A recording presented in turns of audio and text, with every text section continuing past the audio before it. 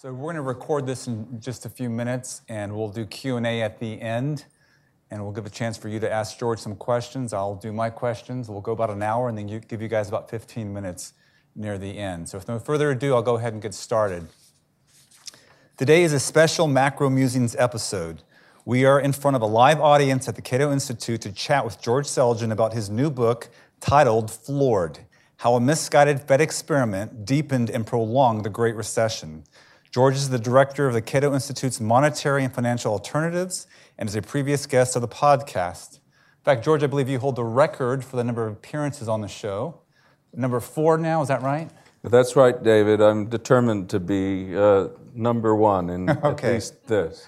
All right, we're glad to have you on again. And today we're here to talk about your book. This is Floored. And of course, George wants you to stop by and get one on the way out if you don't have one already. And this book deals with the Fed's operating system. It switched in 2008 from a corridor to a floor system. And George, I want to begin by asking you, when did you first start thinking about this transition and implications for the economy? That's a good question, David. I know I was thinking about it before I came here to Cato, which was in the fall of 2014. I had been struck by the Fed's decision in 2008 to start paying interest on bank reserves. I thought that was a very strange thing for them to be doing at such a time. But it wasn't until I was asked to testify on this subject before Congress in 2017 that I really began on the path that took me to writing this book, because I ended up writing a 22,000-word testimony, which I then had to summarize in 5 minutes before Congress. But ultimately, I chose to do the opposite by expanding that testimony into a book. So it was that call to Congress, I think, that really got me on the road to writing an entire book on the subject. Well, that was a great catalyst because it provided for nice timing.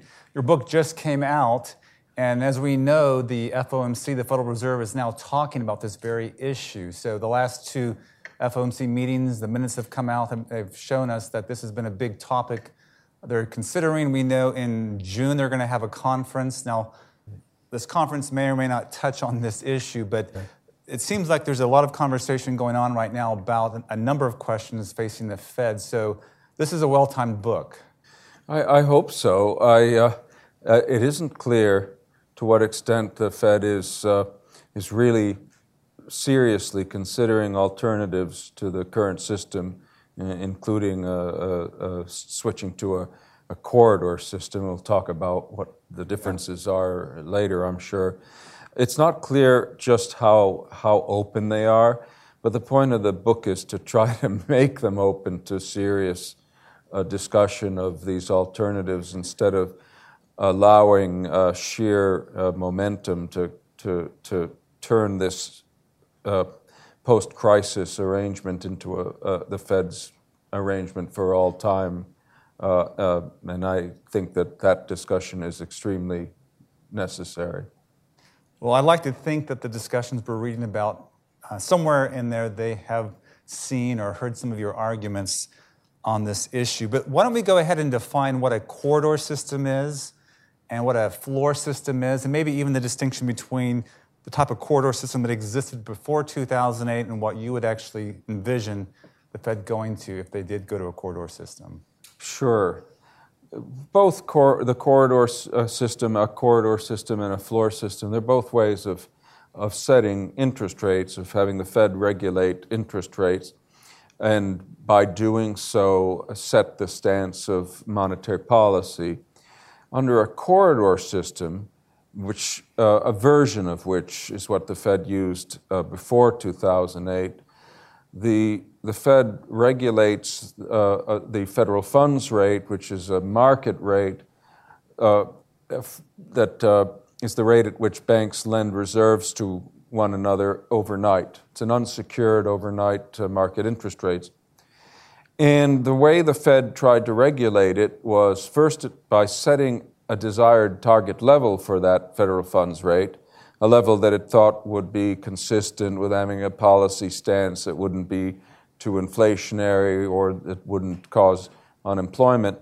Then, if the actual rate at which banks were lending to each other differed from that target, they would create reserves or reduce the supply of reserves to move the federal funds rate toward the target. So if they wanted to raise the actual federal funds rate because the target was above its current level, they would sell bonds in the open market off of their portfolio, which amounted to buying reserves back from the banking system. That would make reserves more scarce, and the federal funds rate would rise towards its target. In the opposite situation, where they felt that the Fed funds rate was higher than where they wanted it to be, monetary policy was too tight, they would do the opposite. They would buy bonds by creating fresh reserves, and that would make reserves more plentiful. So that was the corridor system. And we had a version of that before 2008. In the floor system, the Fed controls interest rates by paying banks a certain rate of interest on reserves. And the interest rate it pays banks on reserves indirectly through arbitrage-type mechanisms also will govern interest rates on various short-term markets. And in that kind of so-called floor system, the Fed first floods the system with reserves and then pays banks to hold on to reserves. That's what interest on reserves does. And as a result of that, there is no scarcity of reserves. So it's not just the case that the Fed is regulating interest rates without changing the supply of reserves, because it can do so by changing the rate of interest it pays banks to hold reserves. It's also true that changing the supply of reserves doesn't actually make much of a difference. That's how you could have quantitative easing, for example, where they created trillions of dollars of reserves, but because they were operating a floor system, that didn't really obviously affect the stance of monetary policy, at least not by changing interest rates. The interest rate stayed at 25 basis points, where the interest rate on reserves had been set, and it stayed there for many years. So those are basically the two systems. Okay. One has scarce reserves and no interest on reserves, or at least the interest rate on reserves isn't regulating the stance of policy. The other has plentiful reserves, and the stance of policy is set through changing the interest rate on reserves. Okay. Now, there have been many arguments made for the floor system. There are maybe the original arguments, some academic arguments made for them in the past. There's been some newer arguments made by Fed officials. So why don't you run down the arguments for a floor system, kind of the old and the new? One of the arguments for a floor system, well, let me step back a bit and say, if you have a corridor system like we used to have, sometimes there'll be situations where that system has to turn into a floor system. And I actually believe that a floor system is a good idea when you have no choice but to have such a system. When does that happen? It happens when when interest rates, market interest rates, fall so low that they fall below to the level where the Fed can't make its own policy rate any lower. Traditionally, that was assumed to be zero. So if you get a situation where interest rates fall to zero, the federal funds rate falls to zero, in a corridor system, it turns into a floor system, because at that point, of course, there's nothing to play with. Increasing the supply of reserves doesn't make any difference, because the interest rate isn't going to go any lower. So in a sense, you get a floor system in extremis, because there's nothing else you can do. So in that circumstance, it's crazy to argue against a floor system, because you're stuck at the floor no matter what. Forced into one, right? Yeah, and it's a material floor, because you can't go any lower. So you have a floor system because you can't go any lower. But we have had a floor system where you could go lower, but the interest rate on reserves is set above zero, and the system is flooded with reserves at that above zero rate. Okay, The argument that's made for that kind of floor system is that having plentiful reserves is desirable in itself, that it's great to have a banking system that's sitting not on a few $100 billion of reserves, which is what was the case before 2008, but on trillions of dollars of reserves, because there's all that liquidity and banks don't have to worry about being short of liquidity, and therefore they're safer and so on. That's one of the key arguments they make, is plentiful liquidity and therefore safer banks. The other argument is there's no muss or fuss in adjusting interest rates. Because it's just a matter of changing the interest rate paid on reserves, that's a very easy thing for the Fed to do. Under the old system, in contrast, the Fed had to figure out how to change the supply of reserves in order to move interest rates on the market by doing that. And that involved a lot of estimates about the demand for reserves and the elasticity of demand and all that. So the folks at the New York Fed had to do a lot of homework in order to regulate interest rates and set the stance of monetary policy. That homework is no longer necessary. That effort's no longer necessary. Those, I think, are the two main arguments. They're not the only ones, but they're two. So just to maybe phrase that last one a little bit differently, the Federal Reserve with the floor system can adjust its target rate, set it there, and not worry about what it's doing with its balance sheet. Is that fair? That's right. It can expand the balance sheet, put lots of liquidity into the banking system. So if there's a banking panic, it doesn't have to worry. It has extra levers, extra hands free to move around. And that's one of the big appeals. The original appeals, my understanding was that this extra lever for monetary policy. Yes, they'd like to say that with interest on reserves, with the floor system, they had two things they could play with separately, and they weren't tied together. One was they could set the interest rate on through the interest on reserves, and the other was they could change the balance sheet, but they weren't linked together. I make an analogy in the book where, let's say we're talking about driving a car. In an ordinary car, the steering and the accelerator, or the gas, there's a sense in which they're not completely independent.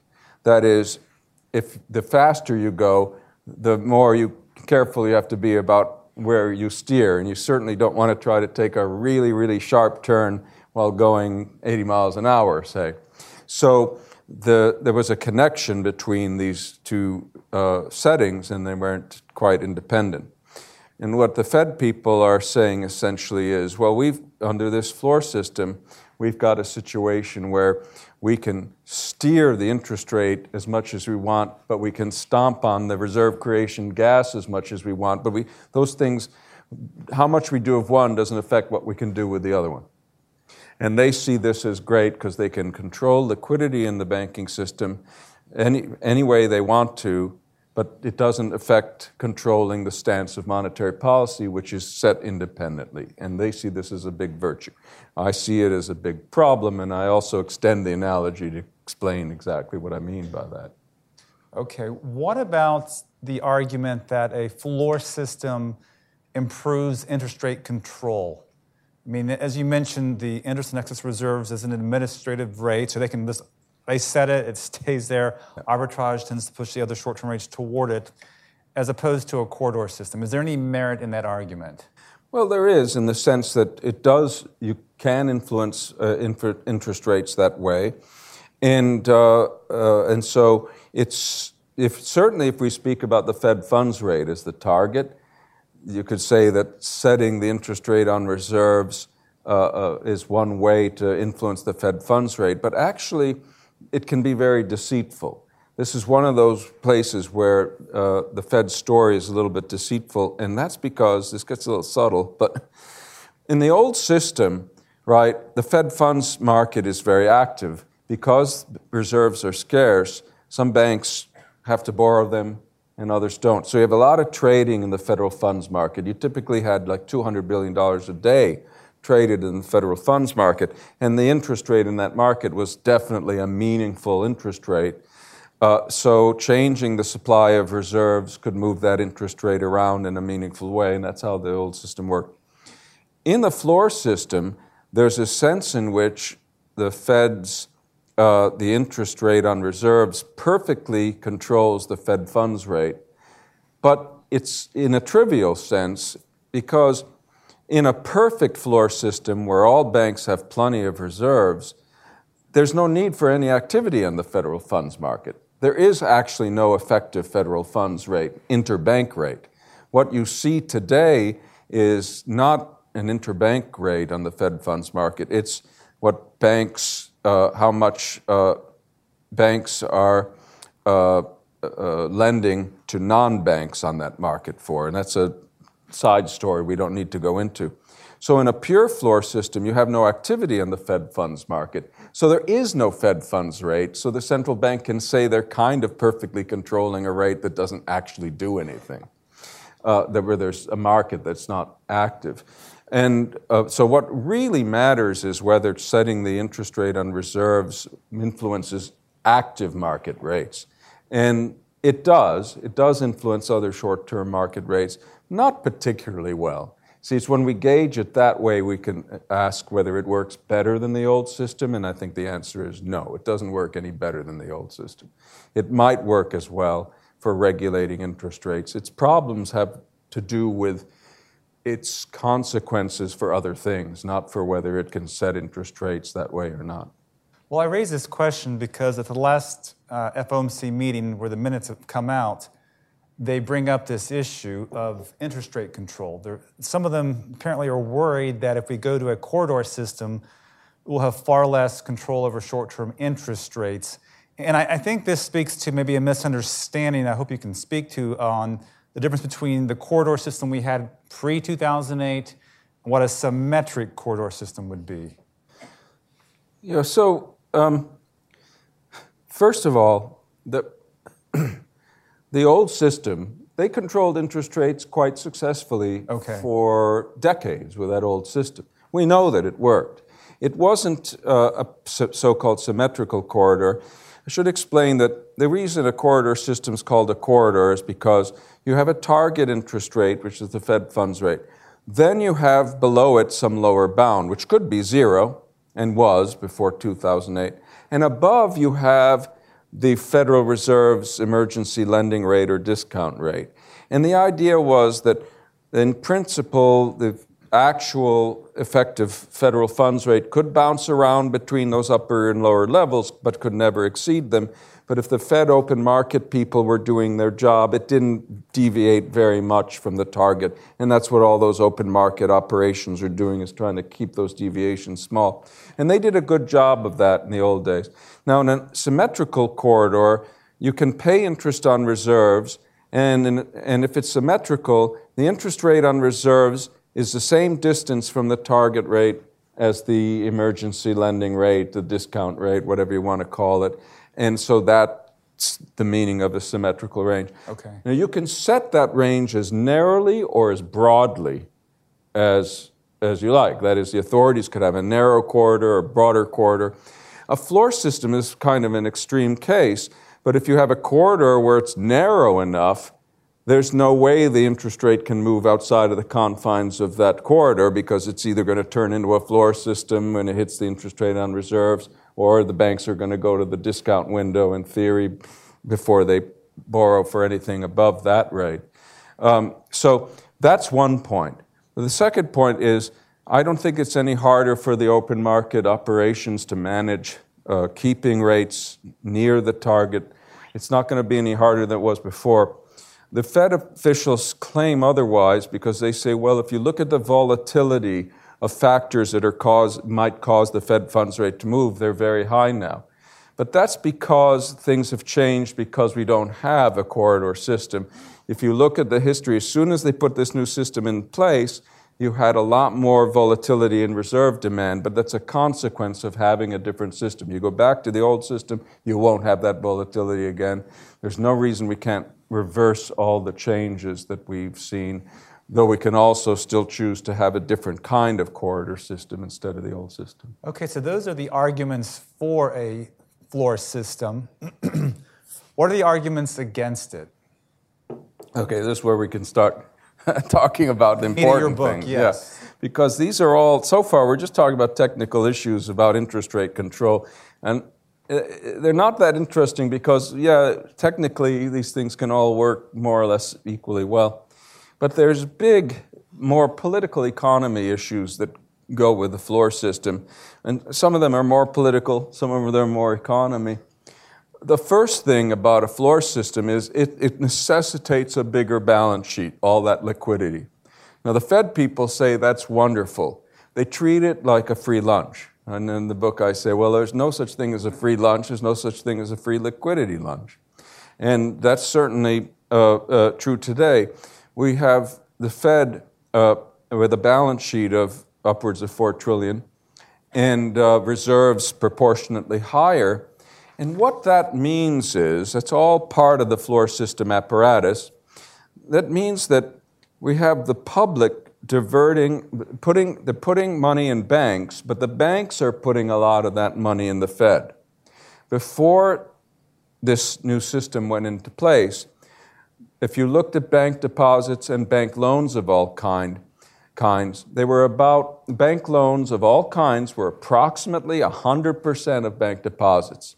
Approximately 100%.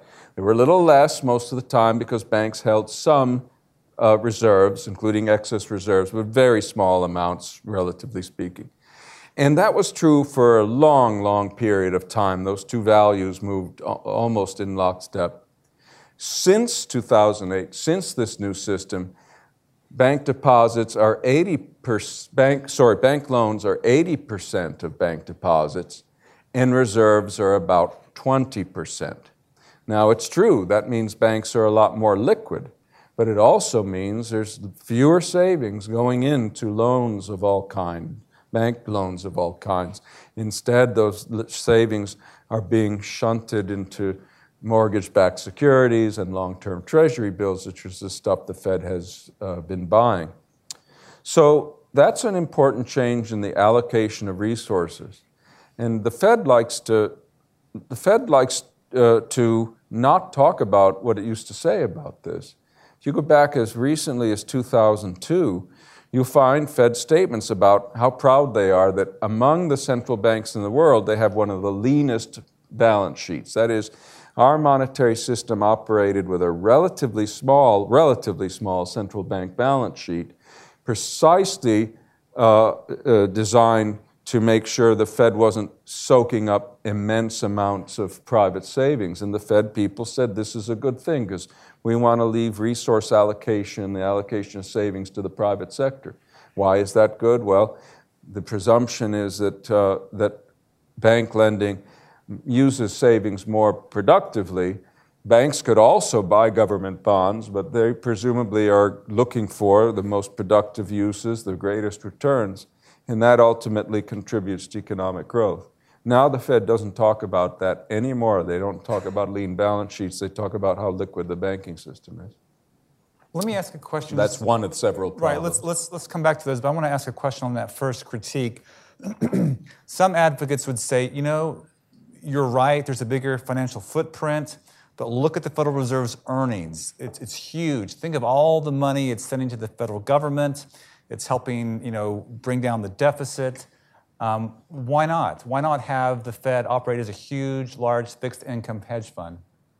Well, first of all, the Fed's remittances are not increased much by the policy of paying interest on excess reserves. In fact, on the contrary, as a result of that new policy, two things are true. First, interest is being paid on required reserves, and since banks would have held those anyway, that difference between paying interest on required reserves and not paying interest on required reserves is a net interest loss to the Treasury. That's a net interest loss. As for excess reserves, well, the banks are getting the interest, for the most part, that's being generated by the extra assets that the Fed has. Well, then the question arises, how come we had some very substantial remittances to the Treasury, which we did. We had exceptionally large of course, other things equal, if the Fed is earning any net interest at all, it's going to earn a lot more with a $4.5 trillion balance sheet than it would be earning with a approximately $1 trillion balance sheet, which is what it had before. So yes, you're bound to have some more remittances, but most of the increases in remittances that people are talking about is just associated with very temporary boost in remittances because the Fed bought all these long-term, relatively high-yielding Treasury and mortgage-backed securities, whereas before it bought lower-yielding Treasury bills. And it didn't increase its interest payments on reserves to the banks proportionately. The interest rate on reserves was not as high as the interest yield on these long-term securities. However, there's another side to that. As interest rates have been rising, of course, the Fed has had to take capital losses. And now all those interest payments are going way down, and they're going to keep going down, the interest remittances to the Treasury. So that was just a roller coaster ride. That's not a long-term increase. And to the extent that it is a long-term increase, it's just because of a shift in the duration of the Fed's balance sheet. That's what's doing it. And so we should not think this is a great windfall for the Treasury. So it was a combination of the floor system with the large-scale asset purchases going towards long-term treasuries. Long-term treasury with relatively high yields. And the Fed not having to risk adjust its remittances to the Treasury gets it all. And then when the risk hits, when the interest rates rise, the Treasury is going to get less. Well, let's go back to the other critiques you have of the floor system.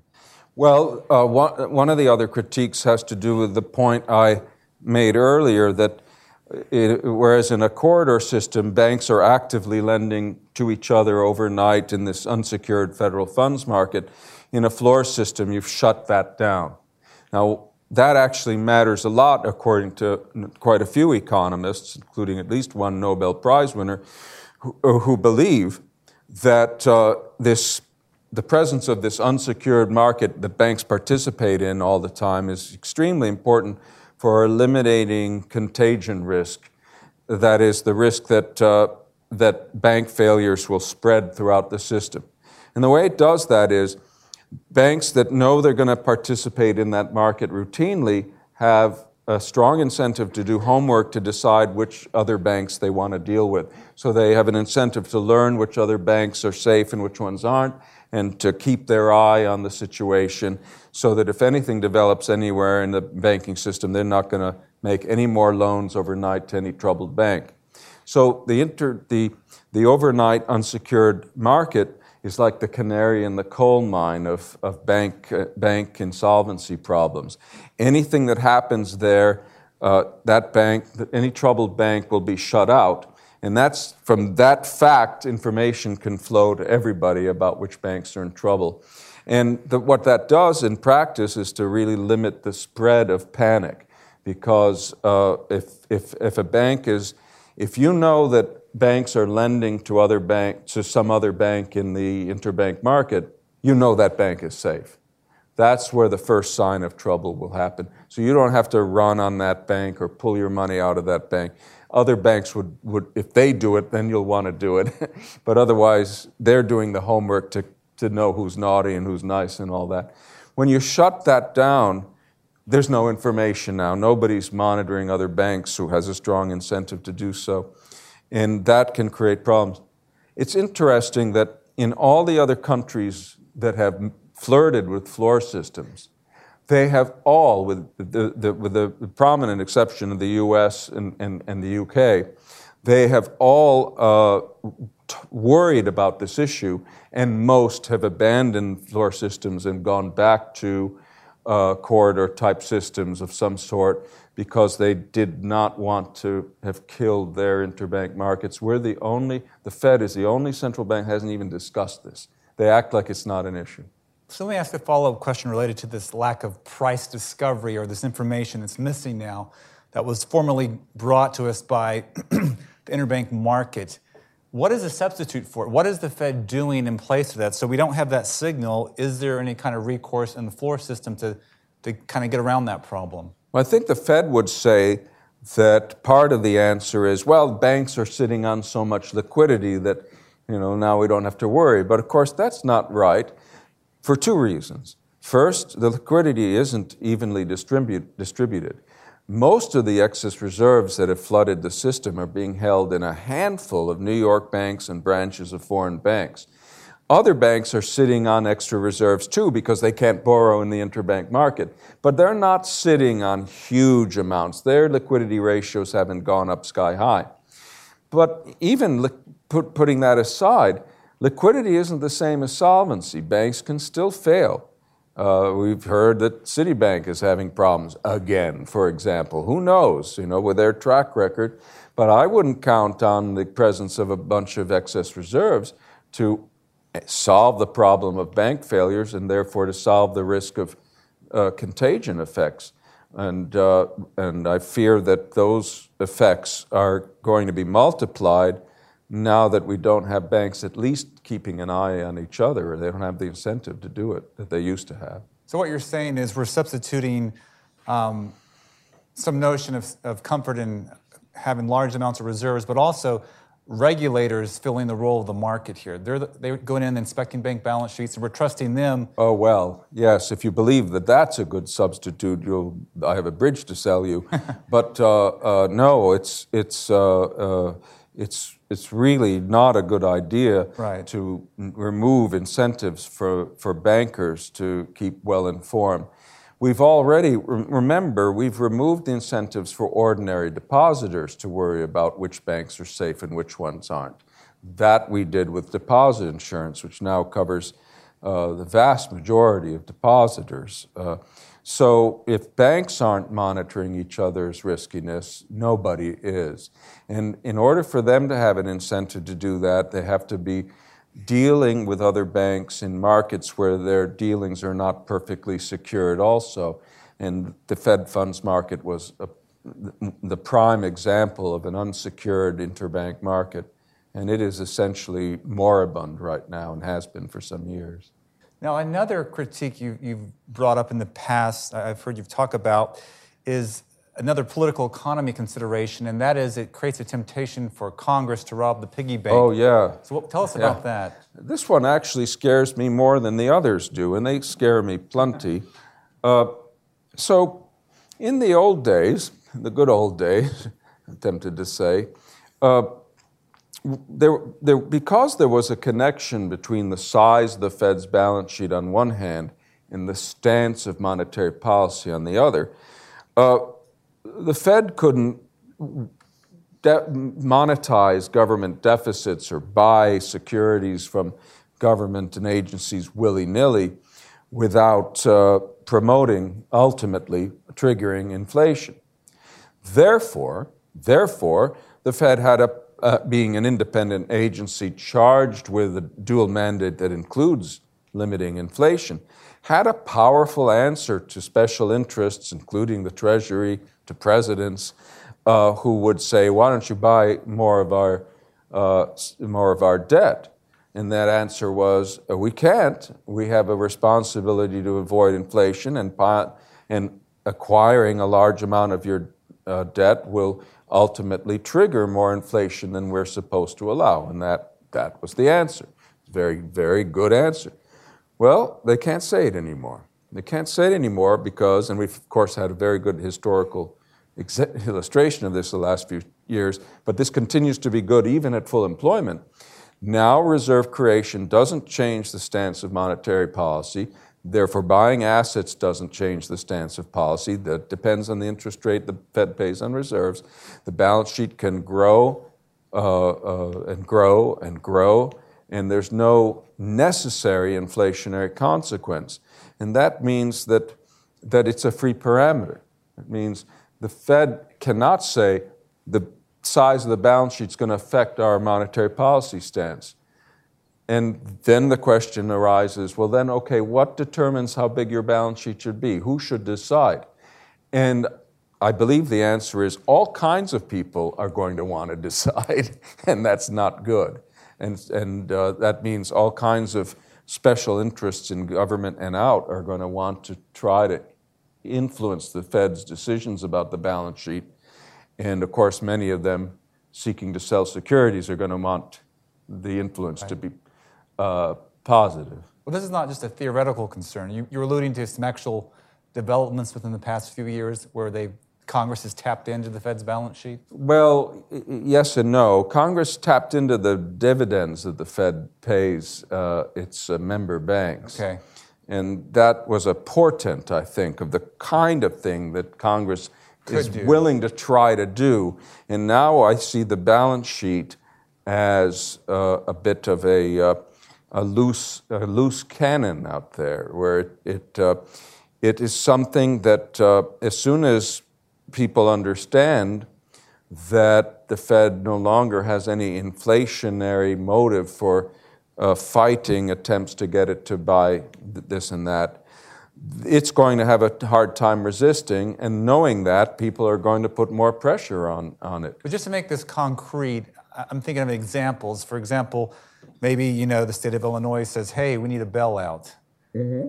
I mean, that would be a great example, wouldn't it? Well, I can give you a better example in a sense. We have Donald Trump complaining that the Fed should not be raising interest rates, partly, perhaps mainly, because that affects the terms in which the Treasury is able to finance debt. But he might just as well be moaning not about prices, but about quantities. He might be saying, why don't you buy a lot more debt at the existing rate of interest? And that would be a better tactic, because the first complaint, the Fed's answer is, no, we're responsible for the stance of monetary policy, so we have to set interest rates in order to meet our targets. The second complaint, it's habda, well, balance sheet. There is no answer. There's no clear, simple answer to the effect that buying more of the Fed's the Treasury securities will violate any of the Fed's responsibilities.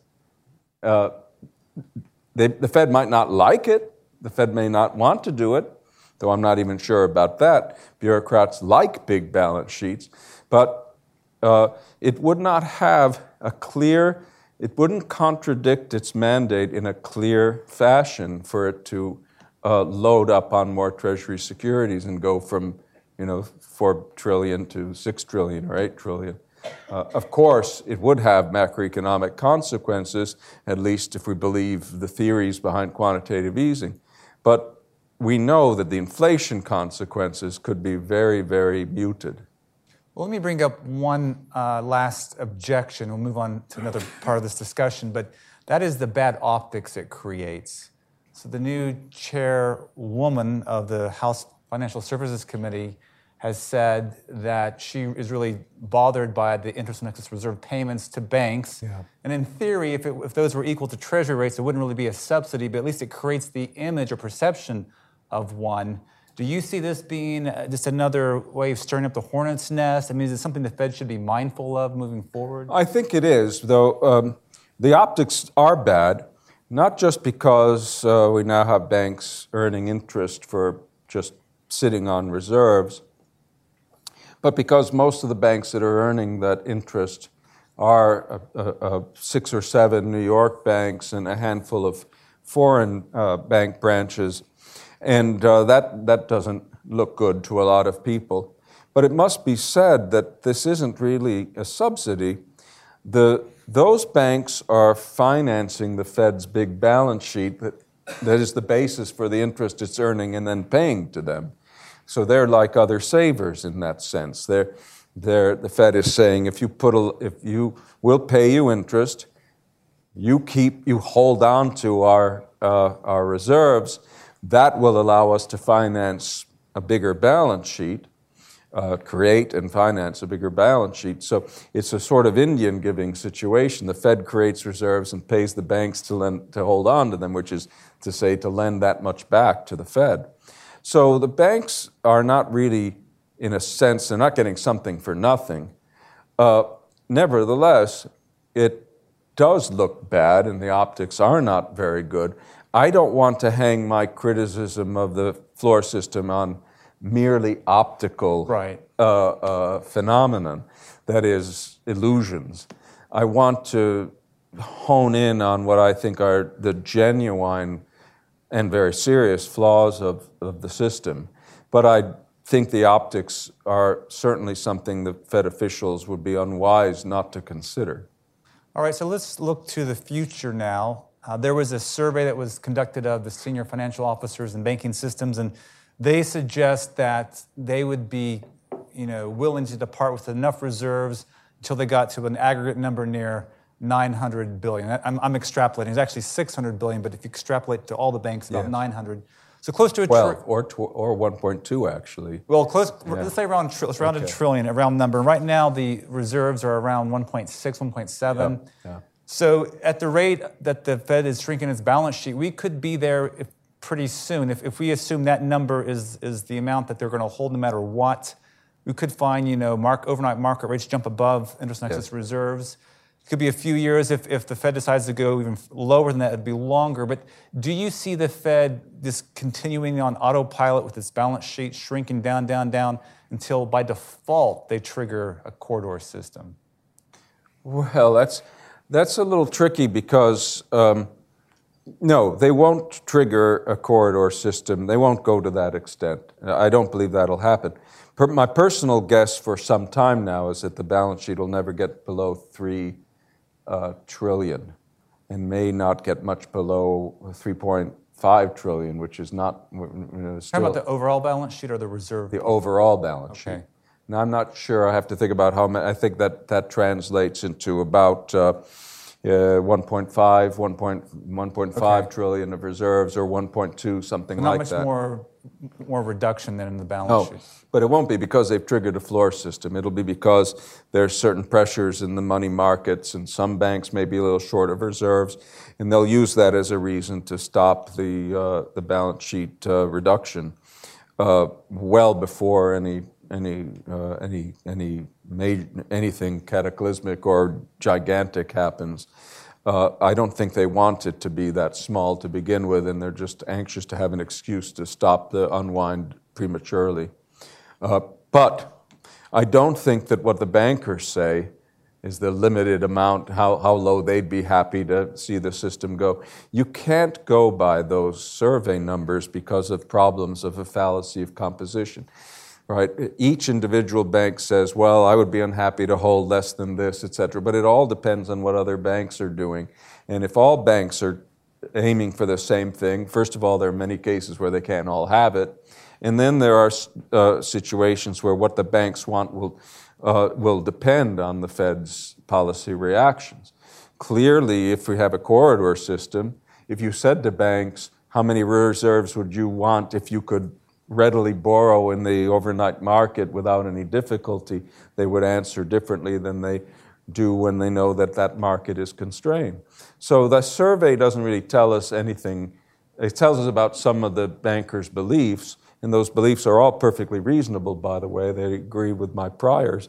But it doesn't give the Fed its marching orders on what its ultimate goal for reducing system reserve should be. The Fed cannot draw any meaningful conclusion about that optimal value by polling bankers.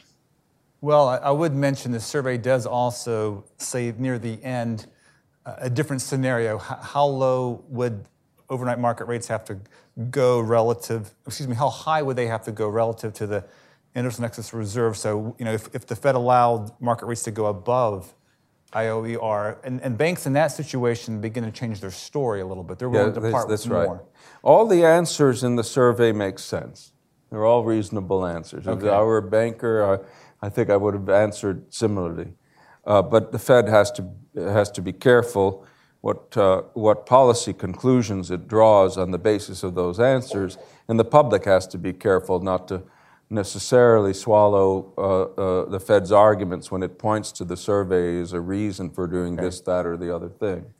What about international experience? You've alluded to them already, but we've got a neighbor to the north who tried a floor system for a brief period, and they went back to a corridor. What can we learn from these other countries using these systems? A general rule regarding Canada is that we should try to do more things the way they do them. We should have done it in the 19th century, and now we should try to do it today. Canada flirted with a floor system during the crisis, but it was for a very short period of time. They went to a floor and then they went back to a corridor, which, as I said earlier, is something that in a corridor system, you occasionally might have crises where you do that. That's fine. That's part of how a corridor. That's part of how our corridor system works. But they never pumped up reserves on such vast a scale as we did in the United States, even proportionately speaking. But they usually operated with very few reserves. Now, the Canadian central bank was actually a leaner, meaner central bank than the Fed in that regard, and now they've gone back to being lean. It was a good example of using a floor temporarily in the middle of a crisis, but not sticking to it. Whereas in the U.S., our story of how we got to the floor system is absolutely incredible. If you don't want to read about the floor system for any other reason, you should read about how and why the Fed turned to it in October 2008.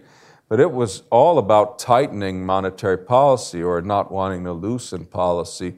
And this was at a time when the U.S. economy was circling the bull, so to speak. They started paying banks to hoard reserves because they didn't want interest rates to fall any lower. Of course, that was a futile effort, but they were trying to prop them up. And this this is the point about saying that it deepened the recession. Implementing a floor system deepened the recession. It was a wrong policy at the wrong time. What about other central banks like the European Central Bank? What are they doing, and any lessons from them? We can't learn much from the European Central Bank. They have resorted to negative interest rates, so have several other central banks. And there's something to be said for negative rates if you can do it. But we can learn, I think, from New Zealand and the Bank of Japan. What a lot of countries have done, actually, that's interesting. I'm not saying this is a good policy, but it's a good answer to that liquidity requirement. They have so-called tier systems where they said, okay, we'll pay banks to hold reserves up to a certain fixed amount, but any reserves, the excess reserves they have beyond that, we're not going to make it attractive for them to hold it. In that way, they can have a certain extra cushion of liquidity in reserves that they induce banks to hold, but at the margin, if the central bank creates more reserves, the banks don't have any incentive to hoard them, and that means that interest rates can still be controlled the old-fashioned way in those systems, even though you have this extra liquidity. Now, I don't think we need to do that. I think we've already got reserve requirements. Now there's a new Basel liquidity coverage ratio that we enforce. There's no reason to have any further devices for encouraging banks to sit on reserves. We already have a suspender and a belt. We certainly don't need anything more. Could you speak briefly to the liquidity coverage ratio you just mentioned? How does it complicate any transition away from the floor system? So this is a new Basel innovation that resembles other Basel regulatory innovations in at least one respect, which is that it's stupid. What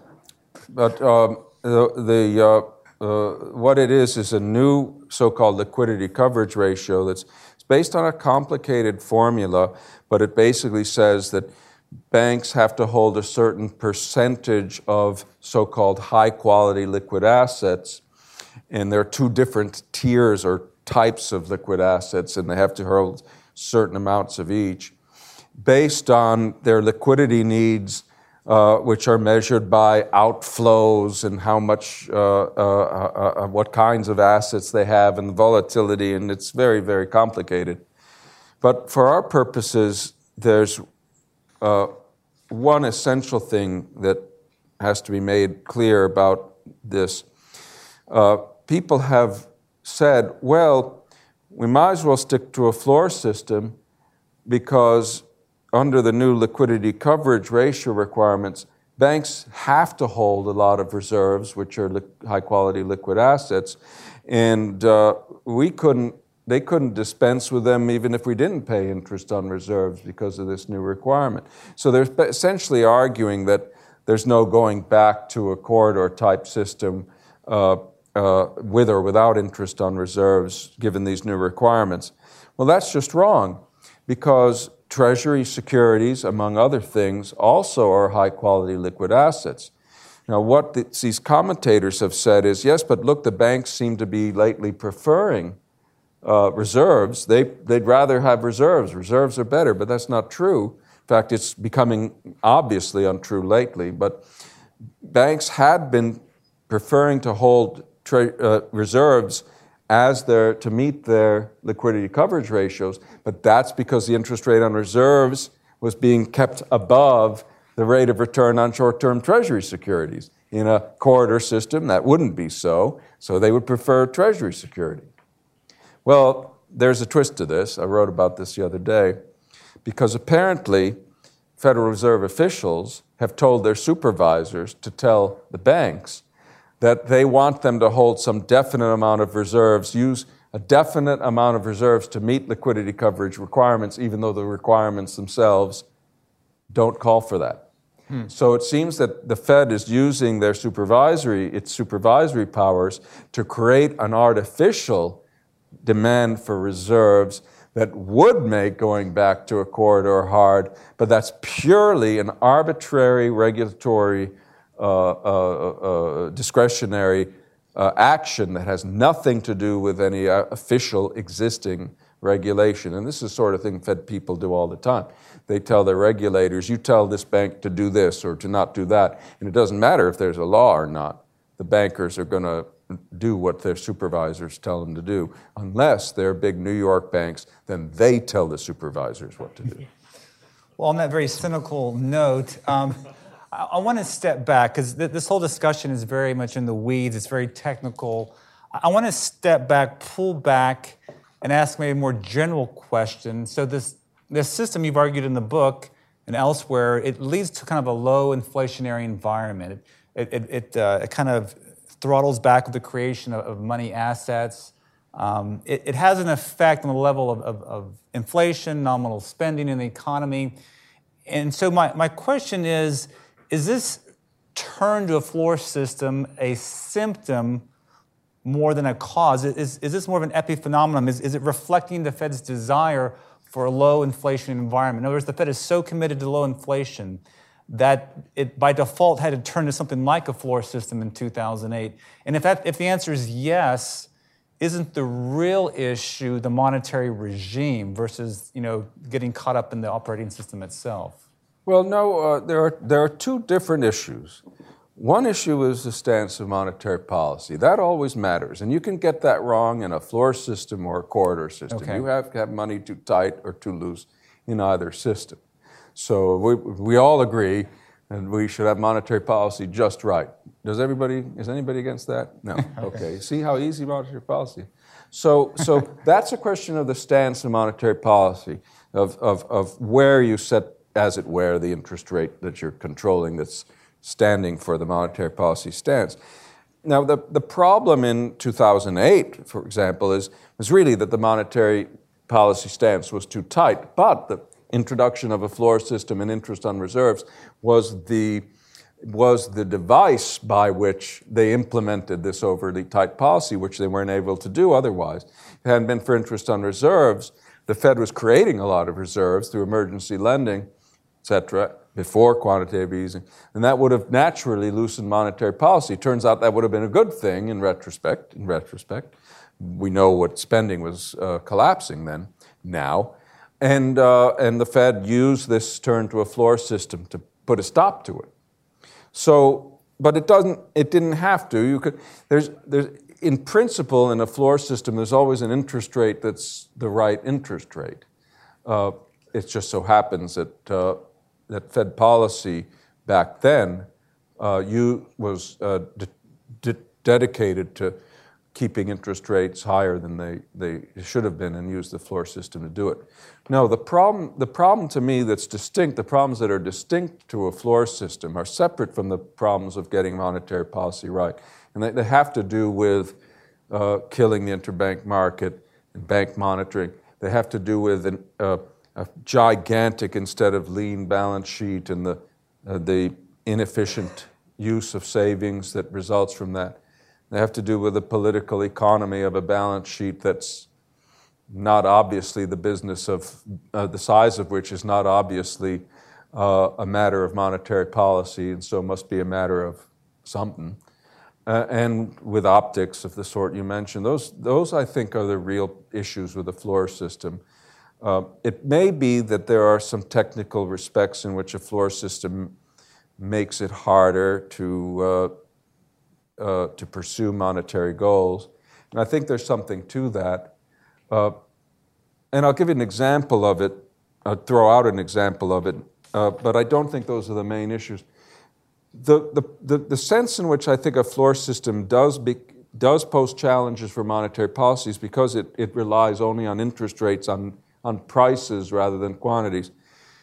In the old system, right, if you wanted to ease monetary policy, just talk about that, you throw more reserves in the system. The banks have reserves that are excess, they don't want to hold on to them, and interest rates are going to fall because the banks are going to then turn around and place those reserves in short-term markets, including the Fed funds market.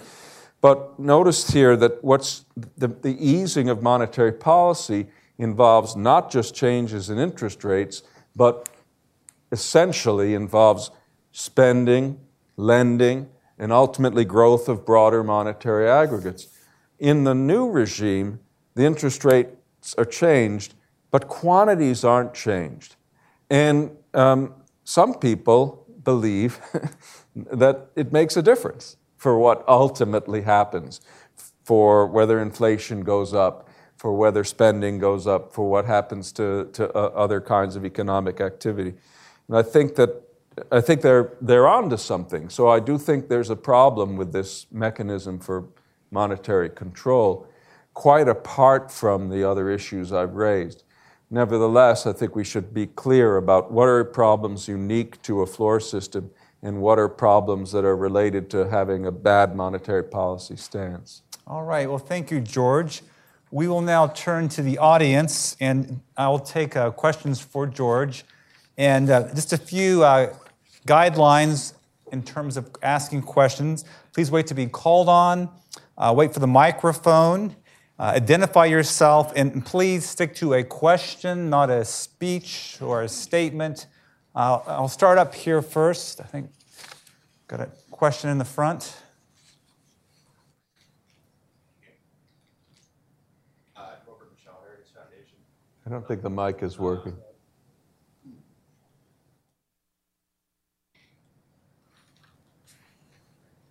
Norbert Michel, Heritage Foundation. George, do you see any sort of catalyst, any sort of event that would be serve as a catalyst to changing this system at all? And if so, what would be needed to change that system? Do we need in other words, is legislation going to be needed to change to revert back to a corridor system, or do you see the Fed just doing this on their own after being pressured, or am I just way off here? Because I'm thinking of this as a Fed with an administration that is interested in an infrastructure sort of program, for lack of a better term, and I'm just wondering where this might go. Well, I think there are two ways in which we might end up going back to a corridor system. One is by persuading important people at the Fed that that's something they should be considering. And I do think there are people at the Fed who are open-minded, though I think there are not enough of them. And there's a lot of persuading yet to be done. So the optimistic view is we just keep talking about this and get the Fed to talk about it, and maybe they'll see things the way I see them. That would be nice. On the other hand, I do think there's a role for legislation, but it's really a rather minor role because if you read the current statute on interest on reserves, it really doesn't allow a floor system, or it barely allows a floor system. If you go by the spirit of the thing, Yet the Fed has used it, has interpreted it in a way that allows it to use it to support a floor system. What I mean is the original 2006 law that grants the Fed the ability to pay interest on reserves and was put into early effect in 2008 by a separate piece of legislation, specifically says that the interest rate on reserves is not to exceed the general level of short-term interest rates. Now, in a floor system, the interest rate on reserves is generally, and in our system has almost always been above many short-term rates, including the federal funds rate, which is an overnight rate. But it's been over for most of the history, not very recently, but for most of the history of the floor system, it's even been higher than 1-year Treasury bill rates, so which are not really short term. So what the Fed did in 2015, taking advantage of the wonderful notion of Chevron deference, the details of which are not worth going into, especially before dinner. But basically, they got to write up the rules about how the statute would be implemented. And for that purpose, they said the short-term interest rates will be defined as, and then they included in the rates that as consisting of rates like, and then they included a bunch of longer-term rates, term rates, instead of overnight rates. But the kicker was, they said, and the Fed's primary credit rate. Now, the primary credit rate is the official rate name for what we call the discount rate. And the Federal Reserve, as a matter of policy, sets the primary credit rate way above, and you can read this in the Federal Reserve Board's publications, the primary rate is set above the general level of short-term interest rates. Now, if you're following all this, what this means is that the Fed can abide, according to its own interpretation of the statute, it can set the interest rate on reserves at a level that doesn't exceed the general level of short-term interest rates by setting it below an interest rate it also administers that's always way above the general level of short-term interest rates. Got it? Okay. So if I were to recommend Congress provide a nudge to get the Fed to consider going back to a floor system, I would have it do so by simply saying, no, you can't interpret the statute that way. Let us tell you exactly what we meant. And that would force the Fed to either abandon the floor system or do some more legal fancy footwork. All right. I believe this gentleman here was next. Call on this guy in the front here, too. What? Call on this guy. Yeah, okay. Hi, I'm Doug Carr with R Street. Isn't one of the big issues with the balance sheet that goes with the floor system that changes in it have such a destabilizing impact on the financial markets? During the crisis, they actually sold $600 billion from their portfolio in a short period of time, coincided exactly with the stock market fall and with the drying up of repo money. Then they go into QE, and we all know what happened with stocks in QE. Now we've got QT. Net, the central banks are taking more money out than they're putting in, and obviously it's been tough sledding since that happened. Yeah, you're referring to the taper tantrum, right, in that first example? Recently, the Powell. Yeah, and that one too. It's true that any big change in the Fed's balance sheet is going to be destabilizing.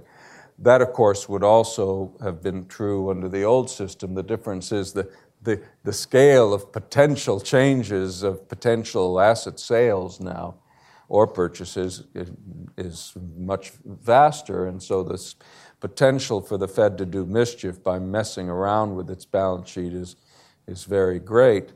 I'm not that is a problem with the huge balance sheet, and indirectly, you could say, a problem with the floor system. Though it must be said that if anything, right now the Fed officials are too timid about selling assets or unwinding their balance sheet. I wrote an article called Operation Snail, criticizing their balance sheet reduction plan. I think at the time they hadn't started yet, but Snail stood for stall now and inch along later. And I think they could have been more aggressive than that.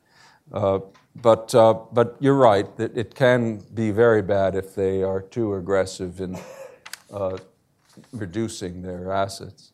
All right, we had a question in the front row. George, great book. Gary Townsend, just a person. We like people. It's good to have one or two.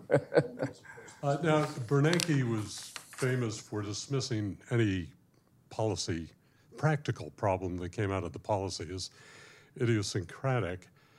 And I'm just curious whether you've looked at what happened to interbank lending abroad, particularly in the LIBOR markets with the crisis. These fell apart. They then morphed into banks really were required to continue to be able to provide an interbank rate even if the marks weren't good. This then translated into allegations, yes, at least, that they had mispriced, yeah, and that then became suits, and it became large monetary results. And I'm just curious whether you've looked at that as well. Well, there's two issues wrapped up in that question, Gary. One is what the LIBOR scandal itself really was, what was involved in it. And the other is what exactly was going on in these interbank markets during the crisis. As for the first, I think you alluded to the reality that the bankers involved in this scandal, well, the real scandal isn't that they manipulated LIBOR. The real scandal is that they were told to do what they did by government officials who then got all ethical on them. But it really was the bankers who were told during the crisis, we don't want markets to panic, we need to quote rates, blah, blah, blah, blah, blah. And that's really the story behind the story of the LIBOR thing. But the more, for us, the more fundamental question was what was going on in 2008 and what was happening to activity on these markets. I can talk with more authority about the Fed funds market than I can about LIBOR, and doing so will allow me to address a criticism that's been made of my points, of my arguments. It has been said that the reason interbank lending crashed in 2008 was not because of interest on reserves, but because of panic, that suddenly banks didn't trust each other, and that's why they pulled out. And there's some truth to that, but it's a small part of the true story. Of course, there was a panic, and for a while, and you could detect this with something called the TED spread? TED spread. But that subsided very quickly for a couple of reasons, but one of which, the lesser well known, is that the government stepped in and said, we're going to guarantee all these interbank loans. So whether you like that policy or not, counterparty risk was no longer, after that step, which lasted for a year or so, was no longer driving activity or determining activity in the Fed funds market, which nevertheless never recovered. So if you want to know why that activity never recovered, you can't appeal to the risk. It had to be something else. That something else was the Fed's interest payments on reserves. So it isn't the case that we can't restore an active interbank market just by not paying so much interest on bank reserves. There's no evidence for that. May I have one quick follow-up? With the mic. And we refer to you do here as the Great Recession of 2008 and 9. Why isn't it, you also have in your book a discussion of 1893 and 1907. Why wasn't this described, and why isn't it typically, as it appears to me, to have been a panic? I don't know. You're referring to my other book on money free and unfree, and by the way, this one's different. And I don't think I mentioned those other panics. But I don't think there's any, I think you could call 2008 a panic. It was certainly a panic on certain markets. Who knows how these names I think some people do call it the Great Financial Crisis. Great Financial and others Crisis. call it the Great Recession. Panic maybe seems to have a little bit of an old-fashioned sound to it somehow. I don't know. But strictly speaking, I don't know why you couldn't call it a panic. It was certainly a panic. The central bankers were panicking, among other people.